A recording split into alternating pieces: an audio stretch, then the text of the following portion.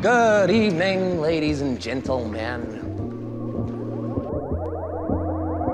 We are tonight's entertainment. I only have one question. Do you think I deserve your full attention?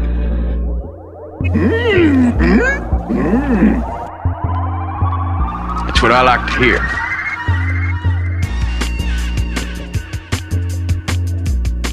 Good evening, ladies and gentlemen. You're listening to 90.3 WRST FM Oshkosh. This is Script to Screen. I'm your host, Max, and joining me here in the booth is Gideon. What's up?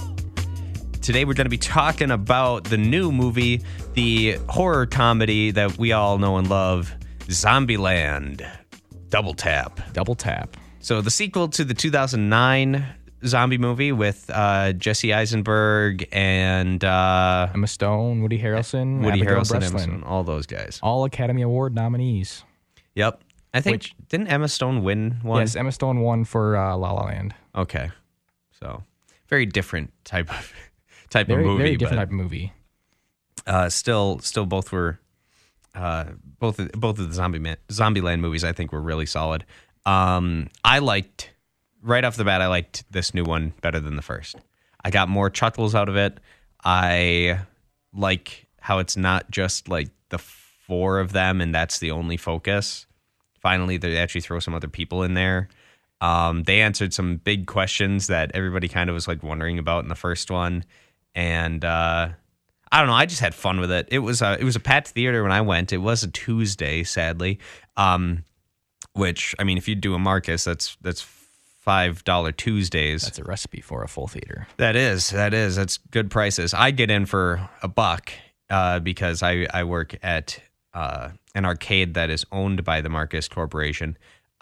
So every once in a while, I get some slips that let me get into a movie for $1, which is an even better deal. So I've kind of stopped paying attention to what days are cheaper or not cheaper because it doesn't make a difference anymore for me. Yeah. But I got in, I got like one seat, and I actually went with a buddy of mine, and so I gave him my extra ticket, and then he ended up having to sit in the front because there was only like one seat in any decent territory, and the other one was up in front or in like the third from the front row, which I don't know why he didn't choose that. He like voluntarily chose like straight front row. And yeah, I hate the front row. One time when we watched Black Panther opening weekend, and we didn't buy tickets ahead of time, and so this is a movie that like killed it opening weekend, and so I saw it, and we went the day of to buy tickets, and only the front row was available with me and my two friends that went, and so we bought the tickets, and I sat there for probably like the first half hour. And after that, I was like, I can't handle this anymore. So I literally just moved back and found like one open seat. And because it was just like, it was too bad. I couldn't handle it. Front rows are not good. That's one thing I do miss about the way Marcus used to handle their theaters was that there was no reserving seats. I liked that way more because, I mean, so many people come in later than I do usually. And if I come in 15 minutes before the show starts and there's still half the seats open, that's nice for me. I think it motivates people to get in there earlier. And with the reserve seating, I think the way that I'm not sure if this is true or not, but I think the way it works is if you come in, if you wait until the actual show time, so the actual show time is when the previews start. Mm-hmm. But after the actual show time, you're allowed to like sit in other people's seats. I don't know about that. Well, or at least in the wheelchair spots, you're allowed to, because it says on the wheelchair spots, it says like, leave this seat open. Literally, it says until showtime. And so you can sit there after the showtime has passed. I did not know that. Yeah. At least that's what the instructions on the seat say. With other people's seats, that's a little bit different because like if they bought the seat, then they can sit there, obviously. But I don't know. Yeah. What I did a couple times before I stopped doing it is if there was like bad seating choices, then I would just sit wherever we got for the first 15 minutes, and then I'd do a quick look around the theater and see if there's any open spots, and I just move there. But one time it worked great because I had terrible seats at the beginning, and then it became better. But one time we adjusted, and then the people came in like 20 minutes late. I'm like, are you serious?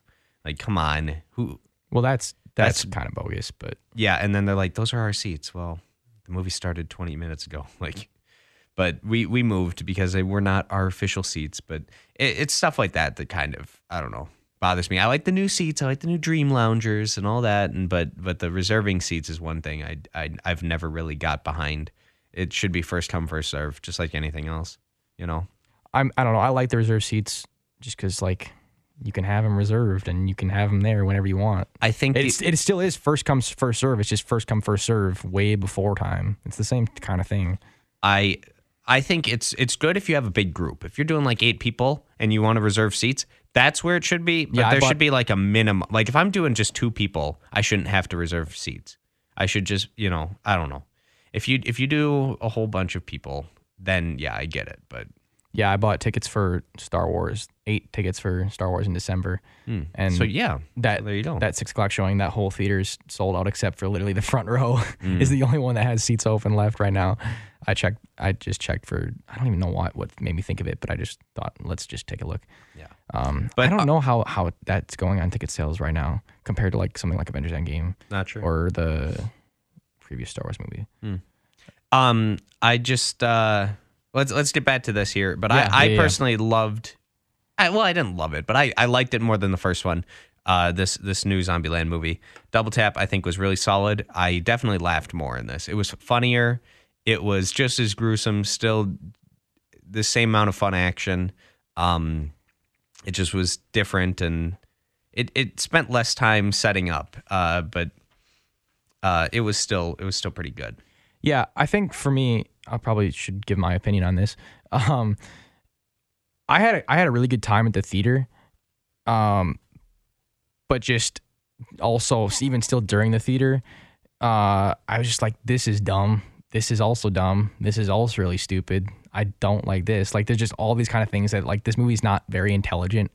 It doesn't have really anything to say. Its story isn't very efficient in terms of doing a story. It's like it's trying to be a hangout movie, but even with that, it's still not even really like it still doesn't. It's trying to be a hangout movie and a plot-driven movie at the exact same time, and those elements kind of battle with each other. But at the same time, it doesn't really do either of them super well. There are elements of it like that work, like the stuff with the guns and the way that stuff is set up and paid off. I think that stuff works. Or like the tower at the very end, that is set up and paid off pretty well. But setups and payoffs also have to be located in the right spot within the story. They can't just be there. Period. Like, you can't just put them in there and expect them to work. Like, they still have to come at the right moment. And I think Once Upon a Time in Hollywood is a quote hangout movie, where like that those elements, those setups and payoffs are at the right timing and kind of work with that structure that's that is less plot driven.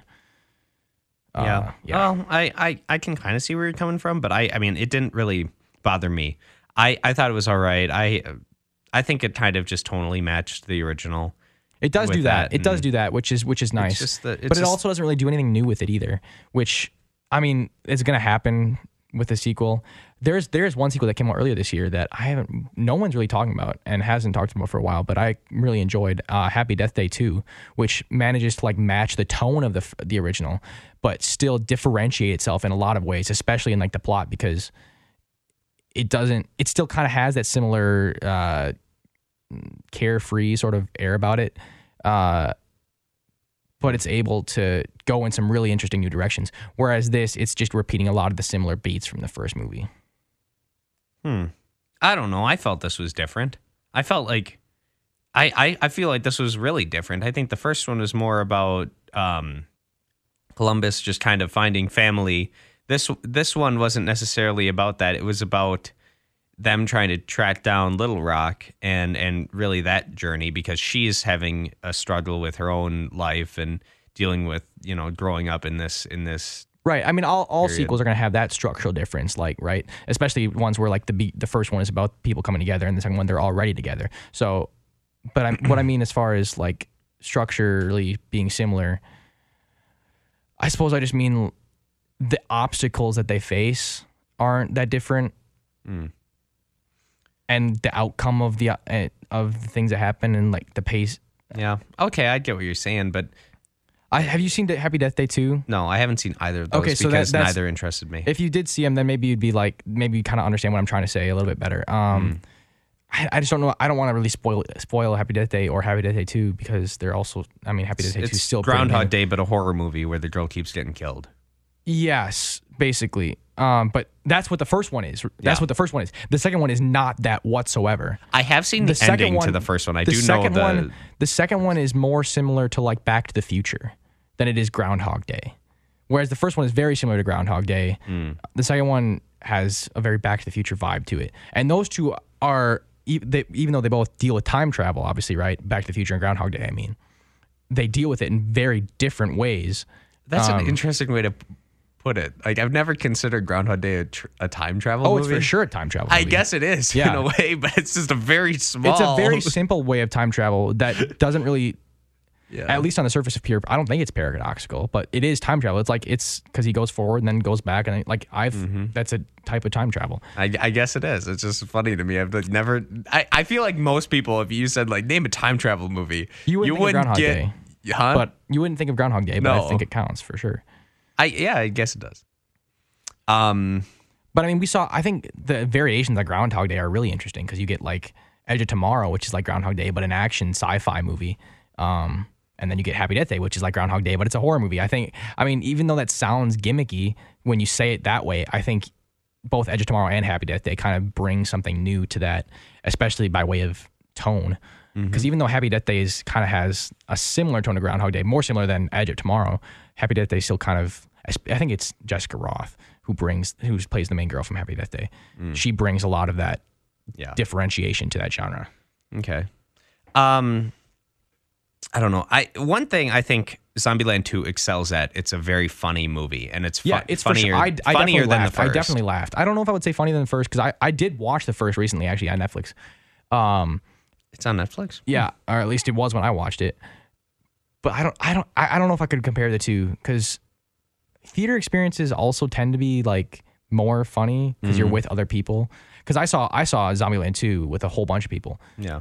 And so I was Me watching too. it with them and like laughing with them, like because you're along with other people, so like they're laughing, so you're laughing at them laughing, and then they're laughing at you laughing, and then everyone just starts laughing even more. That's kind of the experience when it's a funny movie, when it's even a base funny, like the very minimum of funny. If it's accomplishing that and you're with people who make you laugh, it kind of ramps it up and makes it feel like it's more funny than it actually is. Yeah, so like that's the kind of the experience that I had with this movie because I watched it and I was like, wow, I laughed a lot. And then afterwards, I think about it, both A, that wasn't really that funny. I was laughing more at like the experience I was having, and B, the movie as a whole is just not that great. I thought the absolute ending of it, like the very last thing they show, which they start doing the credits and then they show a scene at the end and then they keep going with the credits. I think that was probably my favorite part of the whole thing because that was the funniest. But there were many jokes in it that I thought were really, really good. The first one, there are some clever jokes and there are also some not so clever jokes. It's a movie. Well, it's a movie where a lot of the jokes you really have to watch the first one. This is not a sequel. That is another problem with it that I don't like. Well, I mean, that you have to know. I mean, I think the best sequels you're able to watch by without having seen the first one, but it's still, the experience is still better if you have seen the first one. Yeah. I know that's kind of a weird dynamic to have because it's both better and less than if you've seen the first one. But like I think that it's a very tough balance to get, and this one leans much more heavily on the you have to have seen the first one side of it. I just saw the Jane Silent Bob movie reboot, which I thought was great. Yeah. But I watched as a double feature because I've really not seen a ton of Kevin Smith movies. I've seen Dogma, which I loved, and that's pretty much it for his movies. But then they did Jane Silent Bob Strike Back, which is like the first one that's specifically about Jane Silent Bob. Mm-hmm. And then right away, there's like a little intermission, and then right away they go to the new one, the reboot one. And I was so happy that they did it as a double feature because I was... Is it the same kind of thing? Well, yeah. I would have been lost. There were so many jokes I would have missed. That's probably why they did it. Did they show it by its? I don't know. What do you mean? Did they have showings of just the sequel? Because when I was looking up showings, it was only the two of them together. Well, it's no. I'm pretty sure it was pretty much Entirely just the double feature. The double feature. See, that's interesting to me. But that kind of feels like the studio and even the creative forces behind it knew they can't see this without having seen the first one. But it's also like if you're a fan of the first one, you're going to go see Reboot. You're not just dropping into it like whatever. It seemed like the audience was really chill with that, and they were having just a good time watching the older one. I mean, it just seems like one of those movies you can just sit down and have a good time at. And then the sequel was tonally right there, and it was solid. This in Double Tap, I felt it was a lot like that, where you really need to see the first one. But so what? The first one's a great movie too. They're both awesome, and they're fun, more lighthearted versions of kind of a Walking Dead sort of, zombie apocalypse scenario. Or I should actually say Fear the Walking Dead, because it's really close to the beginning, like of the apocalypse. The first movie is only days into it. Yeah. This one's years after, but I think is it exactly 10 years after? Because that's how long the movies were. Pretty much. From. I mean, I don't know. Maybe it might be exactly that long. But it's been, they tried to do a show for Zombieland in like 2013. I think it was originally conceived as a show before the first movie actually came out. I think you might be right on that. And then they reworked it into a movie. But I think I don't know this for sure, but where did I hear this? I heard that they actually made the pilot. They did. I watched it. It's a short one. With other actors, obviously. Yeah. And it was terrible. The pilot's not bad. I mean, like, it's a short, like, little... I mean, I haven't seen it, so I can't really speak to it, but I just heard that it was really bad. If I saw the right pilot, but I know I have seen this video before, and then I rewatched it actually today. It was like 5 minutes, and it's this guy and this other girl. They're in an office building, and he's having a really bad day, and he's complaining about it to her, and they're like, they have desks like across from each other. And behind them, in the window behind them, is like a zombie attacking a dude, and the dude's fighting back against the zombie. So it's like that's what you're watching while this guy's complaining and is totally oblivious. Like nobody in the building's aware of what's happening outside behind them. Yeah, and it's this dude fighting a zombie off, and then he gets bit and he gets turned, and then he like right at the end, it's like. The guy at the cubicle's like, how could this day get any worse? And right then, the zombie, which had been charging towards the window, like the second bbefore that, slams through the window and it like cuts. So it's funny, and I can see how it would be good. And I think it would have worked better in the early 2010s than it would now, because I feel like everybody's a little zombied out from everything. Fear the Walking Dead was definitely not as successful as Walking Dead. Walking Dead is slowly like waning. I mean, I heard Walking Dead stopped being interesting like 3 or 4 or 5 seasons ago. But people still watch it. It's one of the biggest shows. Yeah. I just heard that from just kind of the people that I follow. It's just not. I never watch it because I don't really like zombies to begin with. But I do like zombie movies. Like I really love Shaun of the Dead. That's funny. That's a good one. Well, Shaun of the Dead has the difference that this one doesn't have, in that Shaun of the Dead has a fantastic story. There's a great example too, like the opening scene once the zombies start going about, where he's just totally oblivious to everything, when he's like goes to the gas station or whatever to pick up some groceries, and like he totally doesn't notice that everything's kind of gone bad. But yeah, this movie, I want to surmise the plot a bit here. For Zombieland Double Tap. So. The main 4 characters all kind of settled down in Washington, D.C. They kind of made the White House like their home, and they're having fun with it. And Little Rock decides to run off and kind of make her way in life, because she feels alone. She has nobody. Like, Columbus has what's her name? Emma Stone's character. What's her town name? I couldn't tell you. Okay, so Columbus has the girlfriend, and Tallahassee's just like a father figure. Wichita. It's Wichita. So Columbus has Wichita, and Tallahassee is just like the father figure to Little Rock. And Little Rock, he thinks he's the father figure, and she doesn't really see it that way. Yeah. Is what the conflict is. Well, I mean, and that's a deeper thing too, like, because he's still lost his kid in the whole zombie apocalypse, so he kind of has the need for a child, I think, still, and that's one thing. They really didn't talk about it much in this movie at all, actually. Like his his only real background was him talking about his like Native American roots, apparently, which is just the way that they did it was kind of funny. Yeah. That was a good payoff bit there when they talked about right. his That's what I thing. was kind of trying to hint at earlier. Yeah. Yeah. But yeah, she runs off, and they kind of go to find her and to bring her back, and meet some people along the way. Hijinks ensue. Yeah, okay, and so what do you feel about Zoe Deutsch in this? she's the one at the She plays motel. she plays the Madison. Madison. Okay, I thought she was really funny. Yeah, I think she's really funny too. Here's my thought, and I think it's pretty I've obvious, liked her but for a while. I'm pretty sure she like has no idea that they're talking like their names are towns. I think her name's her character name is actually Madison. Not actually Madison, Wisconsin. Yeah, not Madison, Wisconsin, or wherever else. I'm sure there's more than just Madison, Wisconsin. But yeah, I think that's just straight up her name. I think she was very funny. I think that's kind of the joke. That's got to be the joke, right? Well, the joke is that she's dumb, like that. She's right, but that's the joke. dumb and hot She's named that and- way on purpose. Yeah, like that. yeah. Well, to work that in, and she just wouldn't know. But it also is like a really good name for a character like that. Like your name almost could have been like Chloe or something like that. But Madison or- is actually a town name. Yeah. That actually could be a girl's name. So it works. It works in a lot of different ways. I thought she was very funny. She was one of the better parts of this. Again, I really like how they brought in some new characters because I don't think if this movie would have just stayed the four of them, it would have been as good as it was.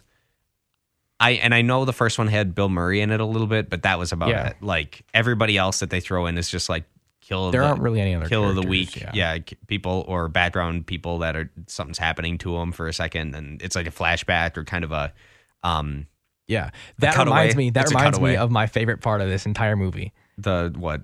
My favorite part of this entire movie is the part with the dummies and the tower. Okay, so You know what- do you kill know of what the I'm year. talking about? No, yeah, we're not gonna spoil it. Kill of the I'm not year. gonna spoil it, but it's hilarious. I was rolling in the theater. Really? That Yeah. was the one that. Oh, I thought that was last the scene. funniest thing. I thought the last scene, the very last scene, once the credits are going.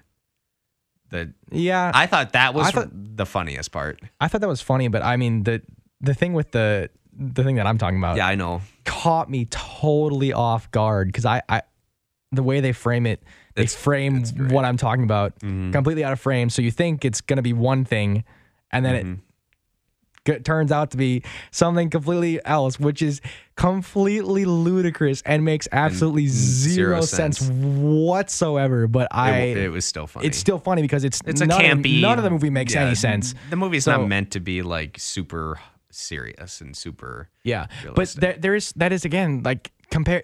It's hard for me not to compare these things in my mind. So like you compare this to something like Shaun of the Dead, which has almost into its literal plot makes sense from start to finish. It works. It sets up rules. It follows those rules. It doesn't introduce like any extraneous elements. Whereas there's so much extra fat on here because like they introduce all these different types of zombies. They waste probably 10 minutes at the beginning of the movie. No, it's not 10 minutes. They throw it's three new zombies. You got the Homer, the Ninja, and the Hawking. And that's it. And those are the only new ones. And those the Homer one is dumb. The Hawking one is smart. But both and of those. Is that all there is? I feel like there's that's one all. more. No, that's all there is. But the T800s. But those are like those are actually part of the movie. But the other ones aren't really part of the movie at all. The only one that comes back is the Homer and the Ninja. Does the Ninja come back at all? And the Hawking, they all do.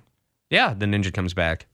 I'll tell you after because it's a spoiler of a scene if I explain to you exactly where it is. Sure. But Even if they do, though, I feel like they're just unnecessary. They spend a lot of time explaining this world building, and it's world building that's not really that interesting either. I found this really interesting that the writers, directors, and producers of this movie also produced Deadpool 2, Venom.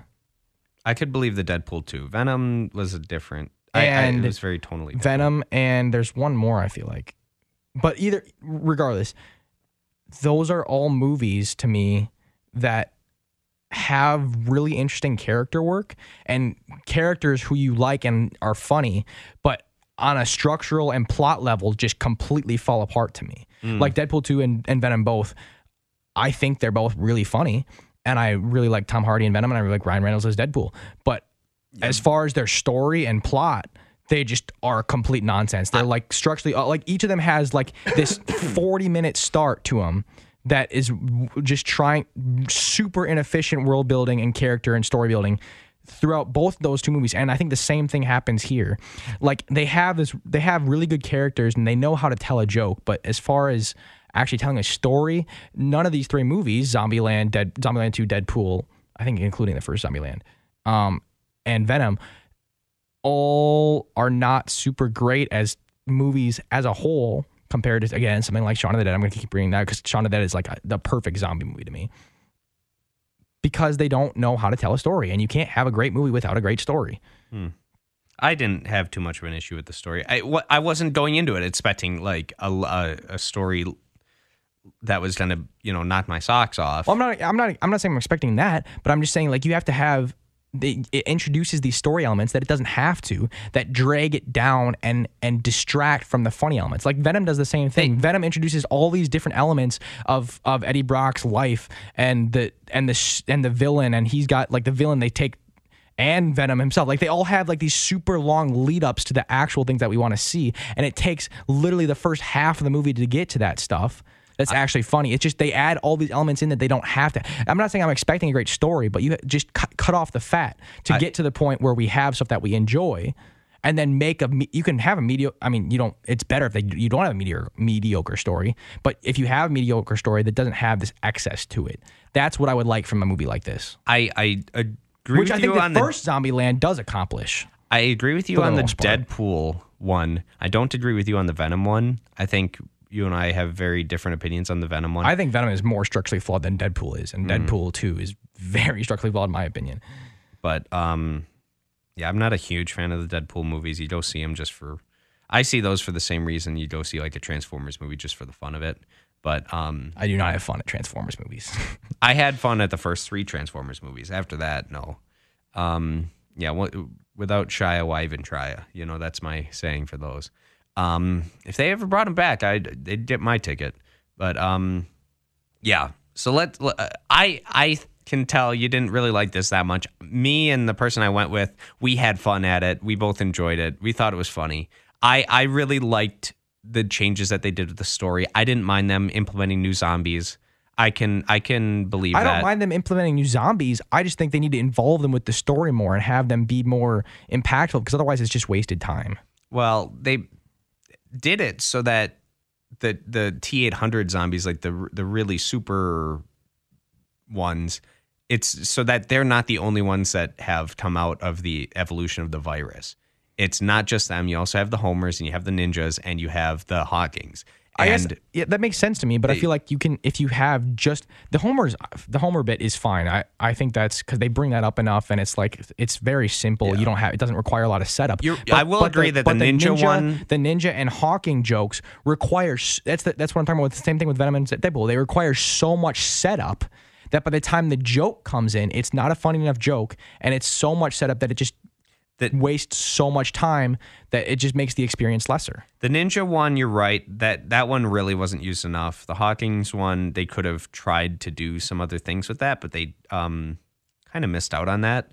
The Ninja one had a purpose, but the Hawkins one really didn't. It just, that one climbed a ladder. Like, I think I remember where the Ninja comes in. Okay. It was right around where I'm saying with the climbing the ladder. Again, you can just have that be a regular zombie. Yes, you're right. That one definitely didn't need to be like that. And one thing I don't inherently think of when I'm thinking zombies is like stealthy.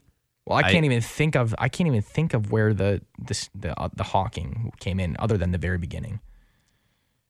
When they're fighting, there's a big fight scene, and Columbus is on top of a vehicle, and it climbs up to the top of the vehicle. Yeah, no. That's the only example I can think of. Yeah, I can't. I don't even think somebody yells into him. That. And during that same fight scene, that's when the Ninja comes in. I'll explain it. That's not the time I was thinking of. Okay, then we're thinking of different parts. But let's get on to scores then, because so first impression. I liked it. I had a good time. It wasn't like a 9. I'd definitely say it's a solid 8. It's a very easy one for me on this. It was an 8. once things start getting down in the 7s, I'm starting to not enjoy it that much. This one I enjoyed enough to get an 8. Yeah. So I probably walked out of this with a 6. Okay. Which would have made my top 20 of the year, but I think I'm down to about a 5, just as a whole. Because 5 for me is like a lot of 5s I enjoy watching. It's just as a whole, it's just like this is just doesn't compare. Something that I also gave a 5 this year that I probably did like better than Zombieland 2 was Dora, the Dora live action Dora, which was also really funny. But that has like the opposite problem. It has a great setup that works really well, and like towards the back half of the middle and then the end kind of just loses its way because it doesn't really have anywhere else to go. But as far as but Tamar Morrison's in it, Django Fett. Is he? Who does he play? Dude, I have no idea. I didn't go and watch a Dora movie. But you know that he's in it. You know what I was watching while you were watching a Dora movie? I was watching The Art of Racing in the Rain. Okay. Oh, Tamar Morrison is I think he's the bad guy. Is he? Yeah. He's close to being one of those actors I would watch pretty much anything with him in it, but other than Star Wars and maybe Green Lantern, and I don't love Green Lantern, but I do know he's in it, and I was like, Aquaman apparently. Yeah, he's his dad. He's Arthur Curry's dad. Oh yeah, he's that's the lighthouse right. keeper. He is. You're right. Yeah. He's also in Moana, which I have no idea who he plays. He also plays, her dad? He is. He plays Chief Tui. But I mean, the dude is like I'm pretty sure he's from New Zealand. He is from New Zealand. Cool call for them to, put him in that, since Moana's all about the Maori stuff and just plays a bunch of dads. Well, he's also in was that Love Retreat or something like that, or Couples Retreat? Couples Retreat. He's in that, and I hate that movie. That's one of my least favorite movies ever made. Because it's so dumb and just a waste of time and effort, and like, cool, hey, here's an awesome sandals like resort, and it's also about people who you know what, I'm not even gonna get into it. I'm getting way off. So for my first impression, I'm giving this a 5. I think it just recently fell off my top 20 of the year, mostly because I just saw a whole bunch of great movies. So let's move on to story. Okay. Story, I would say,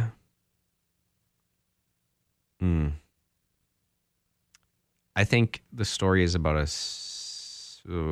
between a 6 and a 7. Talk me up or down here. I would say 6, unless it's got like, because 6 for me, my 6 is like just okay. Yeah. Whereas 7 has some like positive element, like more than average elements. No, it's to a it. 6 then. Okay. Yeah, you're right. It is okay. Yeah, it's not amazing, but it's not bad. I would say I was all right with it. I didn't really have any issues. This is probably a 4 for me. Might be a 5, but I just feel like there's not, like the more I think about it, the more it's like that wasn't needed. There's an acceptable, there's a passable story here. There's a 5 or 6 passable in here somewhere. I just don't think it's what ended up being there. You know what I feel like I think that might be more editing than anything. But I feel like this director and writer and producer, they all kind of have this weird feel together that I've got from all of their movies that I've seen. And it's just, I don't know if that's the reason why or whatever it is, but I think this is a 4 for me. You know what? And I think when you do a hangout movie like this, a movie that is not plot oriented, I think editing is the biggest the biggest issue, the biggest way that you kind of got to make it feel that way. Like, I think I just watched Ocean's 12. That's an example of a hangout movie that's trying to be less plot oriented than its predecessor. That is another example of a sequel that's going in a completely different direction than its original. I started watching half of that, and then it was on TV, and then something came up and I couldn't finish it, but I did want to watch the rest of it. So it was interesting enough. It's completely different from the first one because it doesn't really want to have a plot. It's just kind of like, let's hang out with these characters, which is fine. But again, I think it's the editing that's what makes it suffer. Like Ocean's 12 could have been a great movie and a hangout movie, even though it is different from the original. It's kind of trying to do something new. Yeah. But it just kind of like the editing makes it fall off. And then Ocean's 13 goes back to the formula of the first movie, and so then it becomes formulaic of the first movie, even though it tries to like use that formula to make it feel more solid than Ocean's 12. They pulled a Star Wars on that one. No. But Ocean's 13 does have who does Ocean's 13 have? Is it? I don't even know. Is it Al Pacino or Robert De Niro? It's one of them. Why can I not remember? Because nobody watched Ocean's 13. It was too many numbers to count. That's why they brought. Okay, it's Al Pacino. I didn't want to say Robert De Niro and be like, "Wow, I feel like I'm I would think I would have heard. I feel really bad about how confused I get between those two. Like they should not be confused. But whenever I think of either one of them, I always have to think, just to like reaffirm, because normally I have like just the actor on the tip of my tongue. I spit it out. But like with those, it's like I have to think about it for like a couple seconds and like, okay, this is who it is. Like you think Raging Bull. Okay, it's not Al Pacino, right? It's not. Robert De Niro. It's Robert De Niro. Yes. Okay. Oh my gosh. That's a Michael Scott in that episode of The Office. He calls he's like Raging Bull, Al Pacino. Yeah, he gets him confused. But Raging Bull is another great movie that I need to see again. Yeah, that's a good one. All right. One thing I think we my should. Story. Did I say my score for story? I said 4, right? Yeah. Yeah, 4. Acting is the next category. I just want to say one thing. I feel like with movies that are, part or all the way comedies, if we review them, we should almost have like a subcategory for the comedy. That's what the effect category is for. I guess, but I feel like specifically pointing out if the comedy of that comedy movie is good. Well, that's why the effect category is called effect. It's supposed to be broad because with its effect, it's supposed to be the intention of the movie and whether or not it achieves that intention as far as like making you feel or laugh. Like because some movies don't want to make you laugh, and so that means that they have to succeed in other areas. And the effect category is supposed to judge whether or not the movie accomplishes its intended effect. And this movie's intended effect is to make you laugh. So the effect category should be, did it make you laugh or not? And my score for that category will probably be pretty high. Yeah. Did you see The Dictator? No, I have not seen The Dictator. That is one of the funniest movies I think I've ever seen. And I feel like that one is definitely an example of like a 10 out of 10. The first joke the first seconds of the movie is the first joke. And already I was laughing at that. Like it is one of the most solid comedic movies I've ever seen. It's got an okay story, but the jokes in that land so well. And it's just such a great movie. I mean, I feel like that's just, I kind of know of it. You need to watch it. I would love to watch that with you. I just feel like it's not my type of humor. Okay, well, I would love to watch it with you. But all right, so next category then. Acting is the next category. I didn't have any issues really with the acting. I thought it was solid. I think, I don't know. It wasn't like amazing. There were definitely some people who I think could have been a little better, but like Berkeley could have been a little better, I think. But overall, it wasn't terrible. I don't know. Definitely not 10 out of 10 acting for me, but I don't know, 7. Yeah, I think the performances are a lot of what makes the comedy work here. Not all of it, but it's Tallahassee, part of it. Tallahassee and Columbus were fine. Little Rock was okay. I mean, she's not in the movie as a ton. Madison was really solid, I thought. I think Zoe Deutsch plays Madison. Yeah, is the best performance in this movie because she's great. Somehow brings this weird depth to the dumb blonde archetype. Yeah, and I don't really know how to put my finger on it, but I think first of all she's just a great actress. I really loved a lot of the stuff that she's done. Every scene she's in and she's got a line in, I enjoyed. Yeah, I mean even stuff that I've seen from her that I didn't really like. Set It Up was not a great movie, but I really liked her in it. Everybody Wants Some was a Richard Linklater movie that I kind of enjoyed, but she's fantastic in. But yeah, I just really like her as an actress. But she's probably the best part of this, and that's when she's going up against 4 Academy Award nominees. Yeah. Well, but they're awarded that for very different types of movies. For sure. But I mean, they're awards caliber actors in one way or another. And how many of them got those awards after they did Zombieland, the first one? I think all of them. Okay, so there's the difference. You had a set crew that originally didn't have those. And then to do the sequel, you have to get them back. It's almost a requirement at that point if you're going to use the same characters. I'm kind of wondering how Emma Stone is not very good in this movie. And I think it's because I can tell that she doesn't really care. And that, I mean, part of that, obviously, I know what you're talking. Obviously, that's her character. But I also feel like I'm not getting her heart just wasn't in it. I don't know. I didn't really connect to her. She just feels like she's phoning it in, and which she doesn't really ever do. Yep. No, I actually can totally agree with that. But like I Emma felt like Stone and Jesse Eisenberg are like up there as far as today's actors go for me. Like, because they've been in so many of my favorite movies, like The Social Network and La La Land, are like up there for me, and those are both the performances they got nominated for. Mm-hmm. And those both won. Also happened after Zombieland. Yeah, she won. He did not. I think who won? You know who I like more in Social Network than Jesse Eisenberg? Andrew Garfield. Andrew Garfield is also fantastic in The Social Network. I love both of them so much. And in my heart, he's my Spider-Man. Everybody's all about Tom Holland now or Tobey Maguire. No, Andrew Garfield. I know that's not the most popular thing, but I did really like him as Spider-Man. Andrew Garfield. I mean, people say it all the time, but he is very old for the part, and I think it shows. And there's a reason why people say it all the time. I don't know if it bears repeating. I feel like Venom and the Amazing Spider-Man ones with Andrew Garfield should have been all part of the same universe, not separate. I feel like if they're gonna do a Venom Spider-Man tie-in movie or whatever, where they're both in there now with the Tom Holland Venom, or not Tom Hardy. Tom Hardy, sorry. Tom Hardy Venom, and they should have Andrew Garfield as the Spider-Man come back like for one more movie or something. I would love that. That would be how you'd make that really special for me. But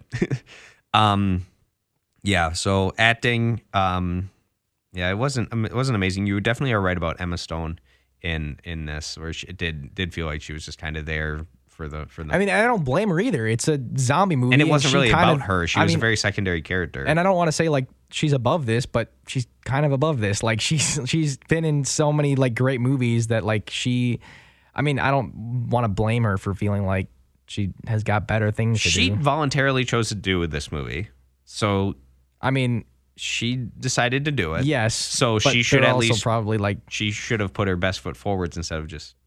Right. I mean, and we don't know the actual story about it, the story behind it, but from what we could tell, we both noticed it. It does show, and I don't want to blame or not blame her for it. Yeah, because I don't know what actually happened. Yeah. So my score for what did you give a score for acting? Yeah, I think it's 7. 7. Okay. Acting for me is probably going to be a 6. Actually, I think, knock mine down to a 6. I'm sorry. You're right about the Emma Stone thing, and that could have been better. Yeah, so I think 6 is like right in the middle of the road. Yep. And I think Zoe Deutsch is a little bit above that, and I think honestly everyone else is a little bit below that. So I think kind of evens out. Tallahassee. Woody Harrelson was fine. Woody Harrelson, they're either at it or a little bit below it. So like Woody Harrelson, Jesse Eisenberg are about at middle of the road, and she's a little bit above it. So it kind of all evens out at the end, right towards the middle. And like I said before, the performances add to the comedy a lot, so you got to give him props for that. Madison and Tallahassee, I think, were the only two really fun things. Like I think Tallahassee was always the most interesting character in the first one, and he was always the most fun to watch. And I feel like in this one, it's the same thing. He doesn't have his Twinkie obsession. I just realized that. Like, totally didn't even mention it in this one. That was like one of his big character flaws in the first one. He was obsessed with Twinkies, and this one, he just doesn't have it, which is weird. I thought they were going to at least bring it up like once, but they totally didn't. Yeah. All right. Yeah. Next category. On to Look and Feel. Oh, I thought that was really good. I liked it a lot in this movie. Right there with the classic one. Yeah, I think it would get an 8 from me. I think this is for the most 7. Okay. 7 because sometimes the visual effects were not great. I don't bring my computer in, so I can't just erase it, and I have to like scribble it out in my notebook. Sorry. And I use the effect. No, it's all right. I think this movie, for the most part, just looks like a generic zombie movie. It does add some cool flourishes in with the graphics and the way the graphics kind of interact with the characters. But again, they did the exact same thing in the first movie, so it's just kind of a rehash of that. And it's kind of there are times where it's more distracting than it is actually interesting. But it is an attempt to differentiate itself from a typical movie. But on the whole, it's just very generic. It looks like what any other zombie movie would look like. Not there. Your favorite scene or your favorite like comedy moment? Yeah, that you were telling me that was a scene that looked really bad to me. And now that it doesn't look real. It does not look real. But I mean, that scene like really took me out of it for a moment. I was like, whoa. Luckily, I got back into it pretty fast because then they start throwing some exposition like right after that. So you have to kind of focus up again and pay attention. But that moment really just threw me. Yeah. And that kind of was bad. I mean, the rest of the graphics were fine with overall animation for some of the zombie kills and everything. The person I went to with this movie said that there was something weird about that opening fight scene, but I mean, this isn't really that big of a spoiler. You can see it in the trailer. But when they're fighting to get into the White House and they're in that field, he said there was something a little wonky about that, but I don't know if that was just him sitting in the front row or what. But I don't even know. Does the blood look kind of CGI?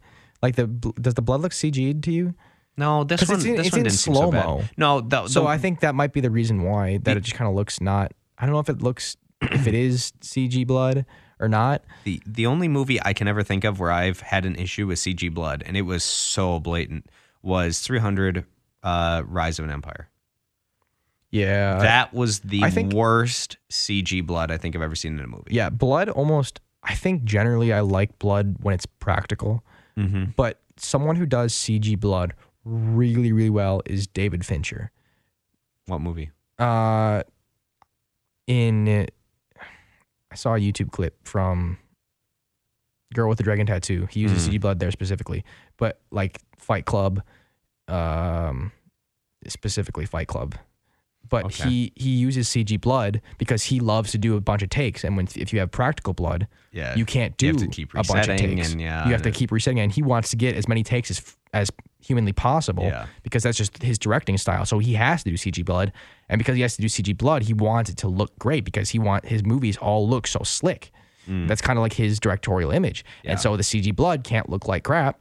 So he basically like oversees that entire I don't know if he oversees it, but like he makes sure that it looks excellent, and it does. I can think of actually a movie where, like I said, 300 Rise of an Empire, worst CG blood I've ever seen, worst practical blood I've ever seen. And I mean, I haven't seen a million movies where I've been paying attention to it. Worst practical one was in... Yeah, this isn't something you typically pay attention to, honestly. It's kind of like something you have to look back on because you don't normally like notice it while it's happening. I did in this case. So for practical, Frankenstein's Army.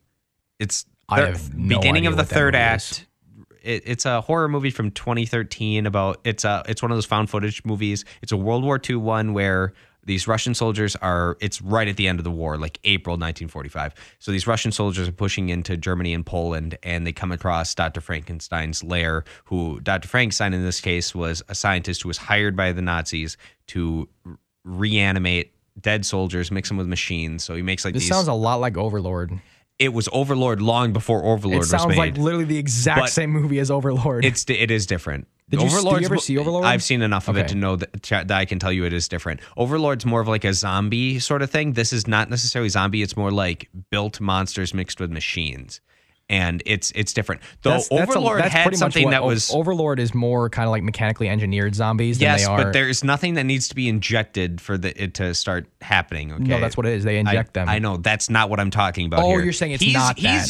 He's not doing that. He's like, okay, so these zombies are not even zombies. They're just monsters. They're like created, and they're more mechanical and like actually like a Frankenstein style, like static electricity to bring them back into life. But there was a scene at the last section, or one of the last beginning of the third act, where there's some blood on the floor and somebody's like wheeling a cart of dead body parts, if I'm remembering correctly, and it looked pink.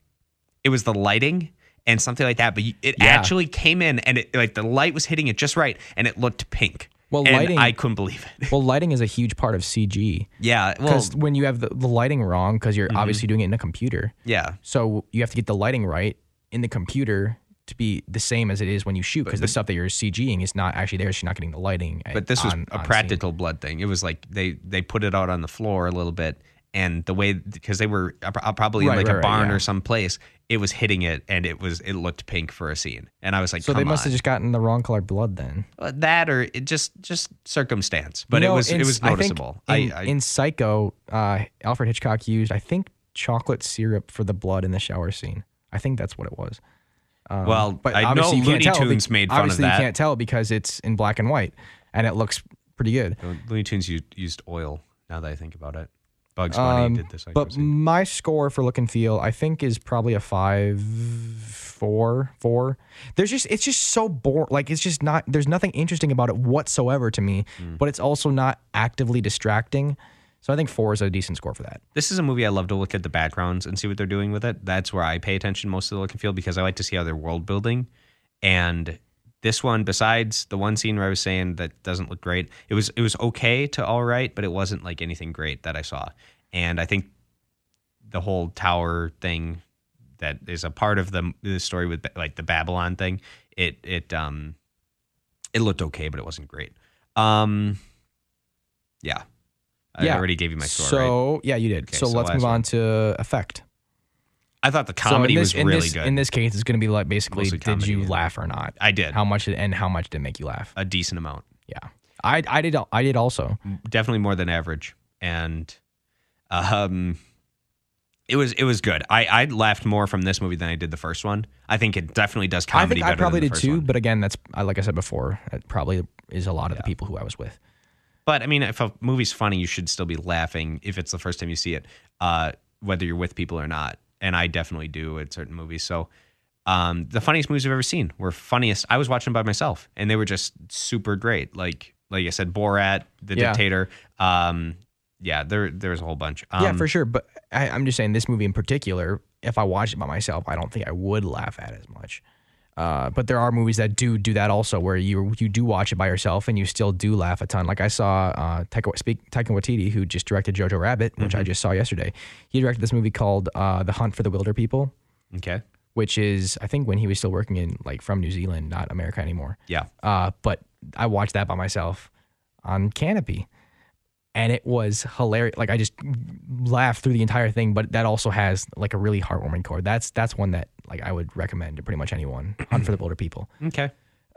So my score for effect probably would be a 7. I think like it accomplishes its job as a comedy. And that's about, and yeah, I mean, that's a 7 for me. And it doesn't really go above and beyond. I'm right there with you. 7 too. And really? Yep. Okay. Seven matches that, because it has a scene in it that automatically gets a demotion from me, which I'll tell you later. It has a scene in it, but it wasn't super blatant like in other movies. So I'll explain how I'm doing this all to you later, because I don't want to spoil anything. But yeah, this one definitely gets a 7 because the comedy is really solid. The rest of it wasn't amazing, but it wasn't bad. I think they did some very cool creative things. I came out of this movie feeling pretty good about it, and I think a 7 is about my fairest rank I can give it. Yeah. Oh, wow. But overall, still a good movie. I think if anybody's looking for a fun Halloween movie still, even though it is a little after Halloween now by a couple days, this is a good movie to see. I'd say go see it in theaters because it's a fun experience.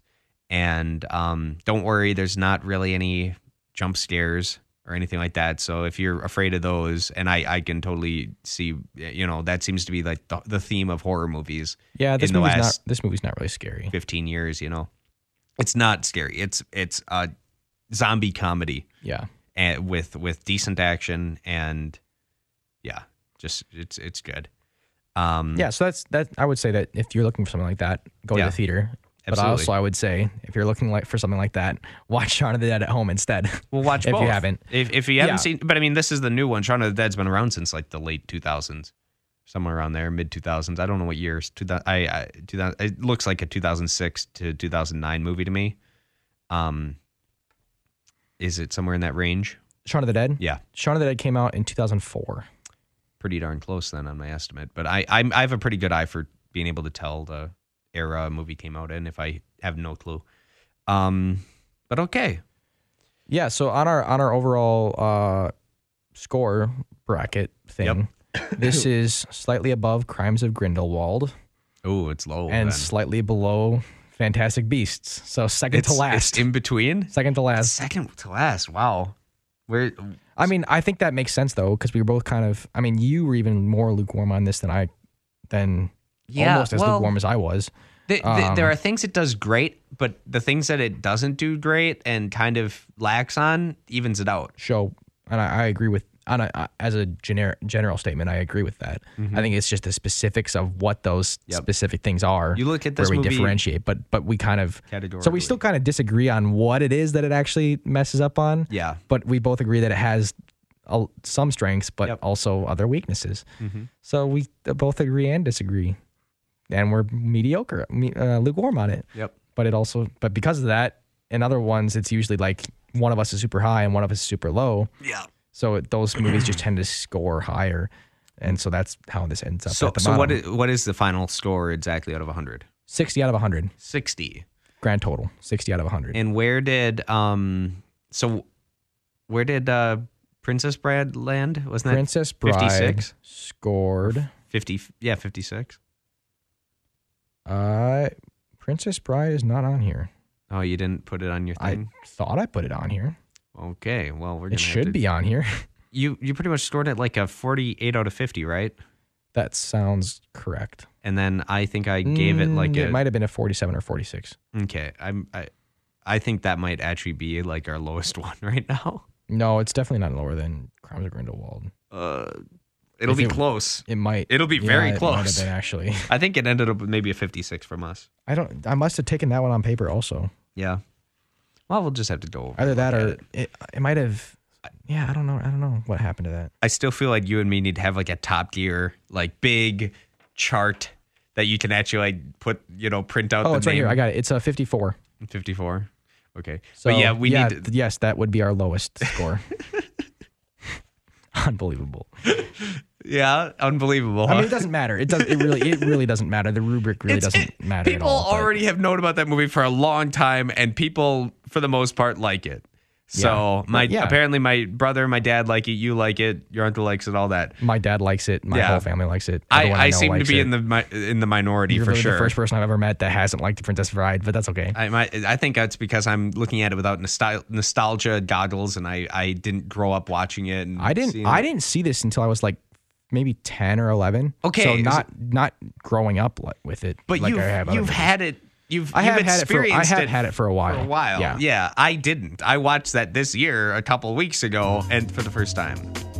But I think that'll do it for us here tonight at 90.3 WRST FM Oshkosh. You've been listening to Script to Screen. So stick around because Film Spotting is coming up right after this.